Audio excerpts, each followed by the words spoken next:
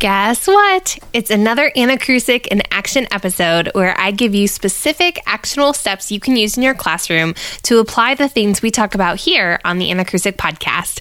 And this week, we are continuing on from Tuesday's episode where we talked all about how to increase engagement in your lessons. You are listening to the Anna Krusik podcast, episode 108, and today we are going to take a peek at truly engaging your students in the music classroom in action.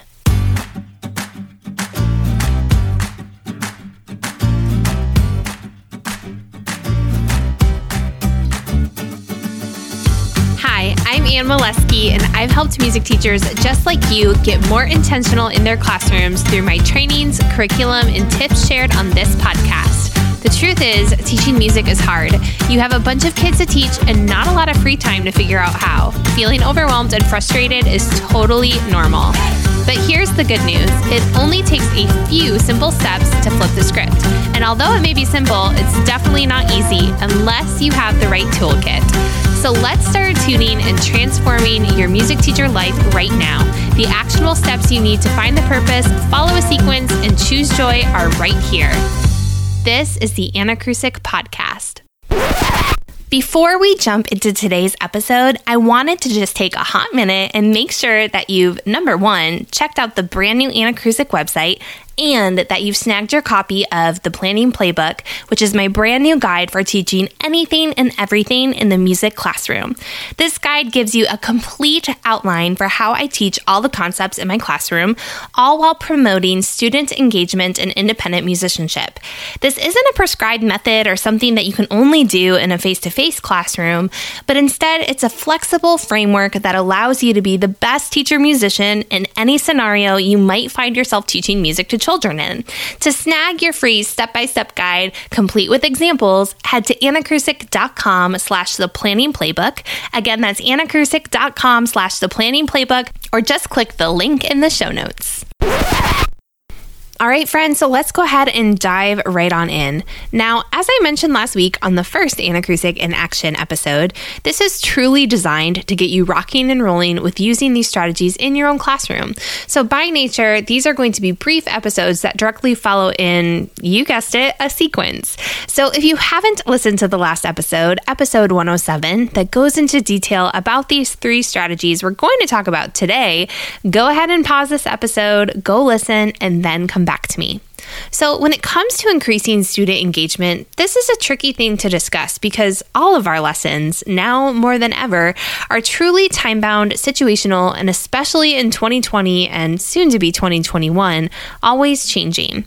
So for the sake of trying to find ways to help everyone, or as many teacher musicians as possible, apply these strategies, I'm going to talk through them in an in-person learning example as well as modified for a virtual learning example, with a pretty key takeaway at the end about those two things. But before we jump into it, let's quickly review the three different ways to spark or increase student engagement. And here's a big ol' reminder, it has everything to do with increasing student voice and choice. The first strategy is to ask questions, whether interpretation questions or contribution questions. The second is to give choices, whether they are teacher-facilitated or teacher-observed and student-generated. And number three, give directives that allow for efficient pacing that are inviting, time-bound, and motivational. Let's get started by talking through what an in-person first grade lesson focusing on exploring law in the learning sequence framework might look like. And if you're not sure what the learning sequence framework is, make sure you go and download that free guide I mentioned at the beginning of the episode at annakrusik.com/planning-playbook, and everything will be explained to you right there. But for now, just know that these are songs, games, activities, teaching ideas, teaching strategies, or better yet, lesson segments that focus on exploring law. So the very first strategy, again, is to ask questions. And a big portion of my lesson flow is a block for repertoire. This is essentially a place for me to keep any songs, games, or activities I want to use with my lessons at the top of mind for my kiddos. So whether it's a familiar or a brand new song, I always include that time that will give us a chance to sing through songs and or play a game.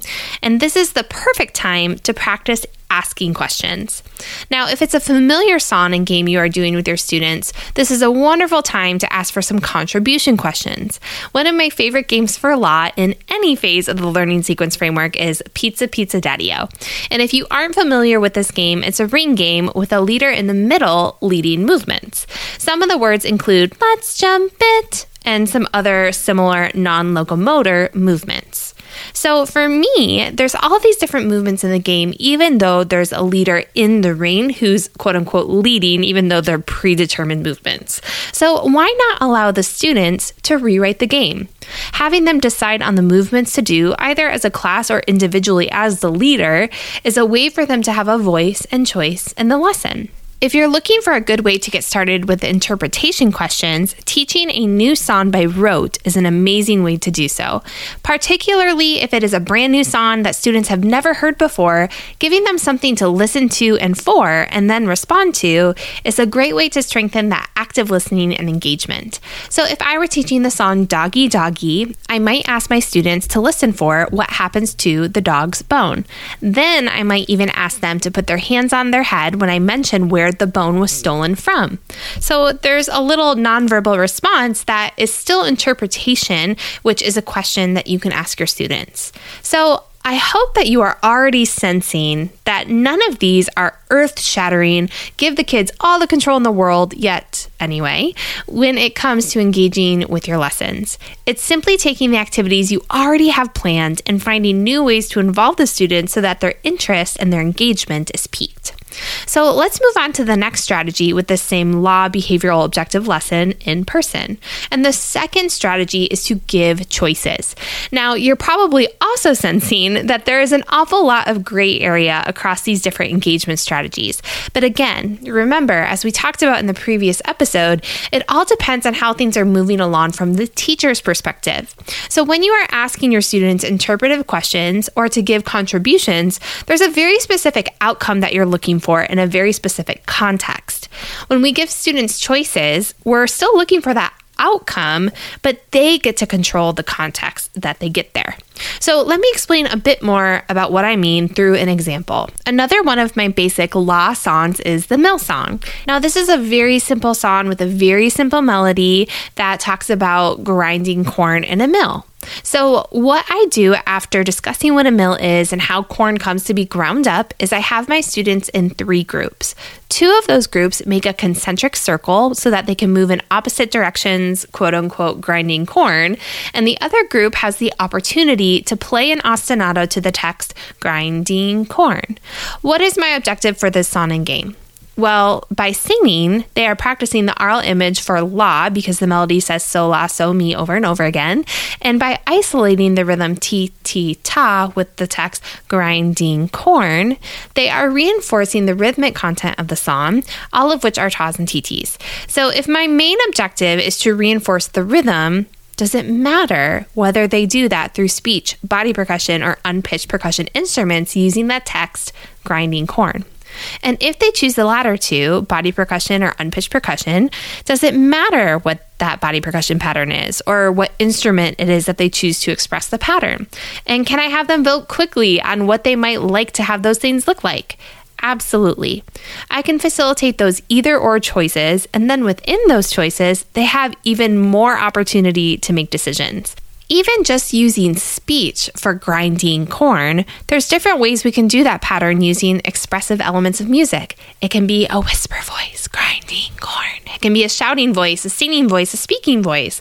It can be quiet, loud, or with a crescendo or diminuendo. There's so many options. So you see, something as simple as how can we accomplish this goal, this curricular goal, can provide a lot of opportunity for student choice and engagement that they have all kinds of buy-in for, since it's their voice that makes the decision. And there are so many layers to all of this. As long as you want to keep peeling at the onion, there's always a bit more underneath.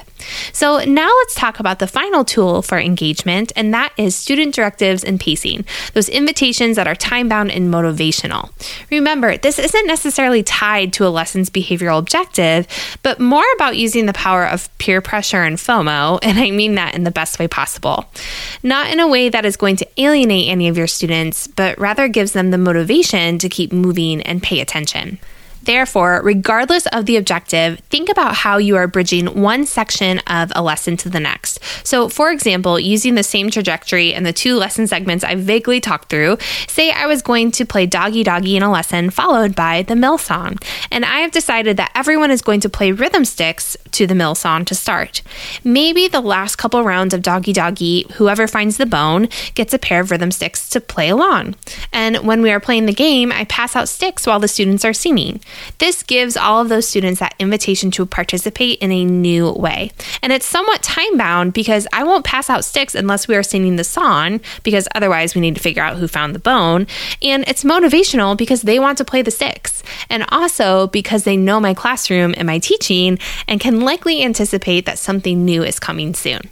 Again, this isn't earth-shattering. This is something that you likely already do similarly in your music classroom, but having that specific intention behind it makes you more focused on doing these types of activities on a regular basis to increase that student motivation and engagement. Now, before we end today's episode, let's talk through how these different lesson segments can be adapted for an online meeting-based music class. Well, when it comes to the question asking strategy, the same ideas definitely apply.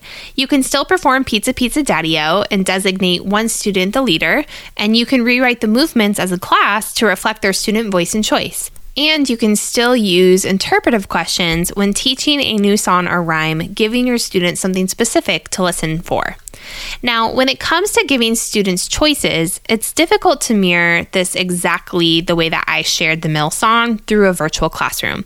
We can't have concentric circles and we can't use classroom instruments, but perhaps you could change it to 2 groups instead of the original 3, where the first comes up with non-locomotor movement so we can all still see each other to go with the melody line, and the other group decides on speech, body percussion, or found instruments such as pencils or the floor for the ostinato.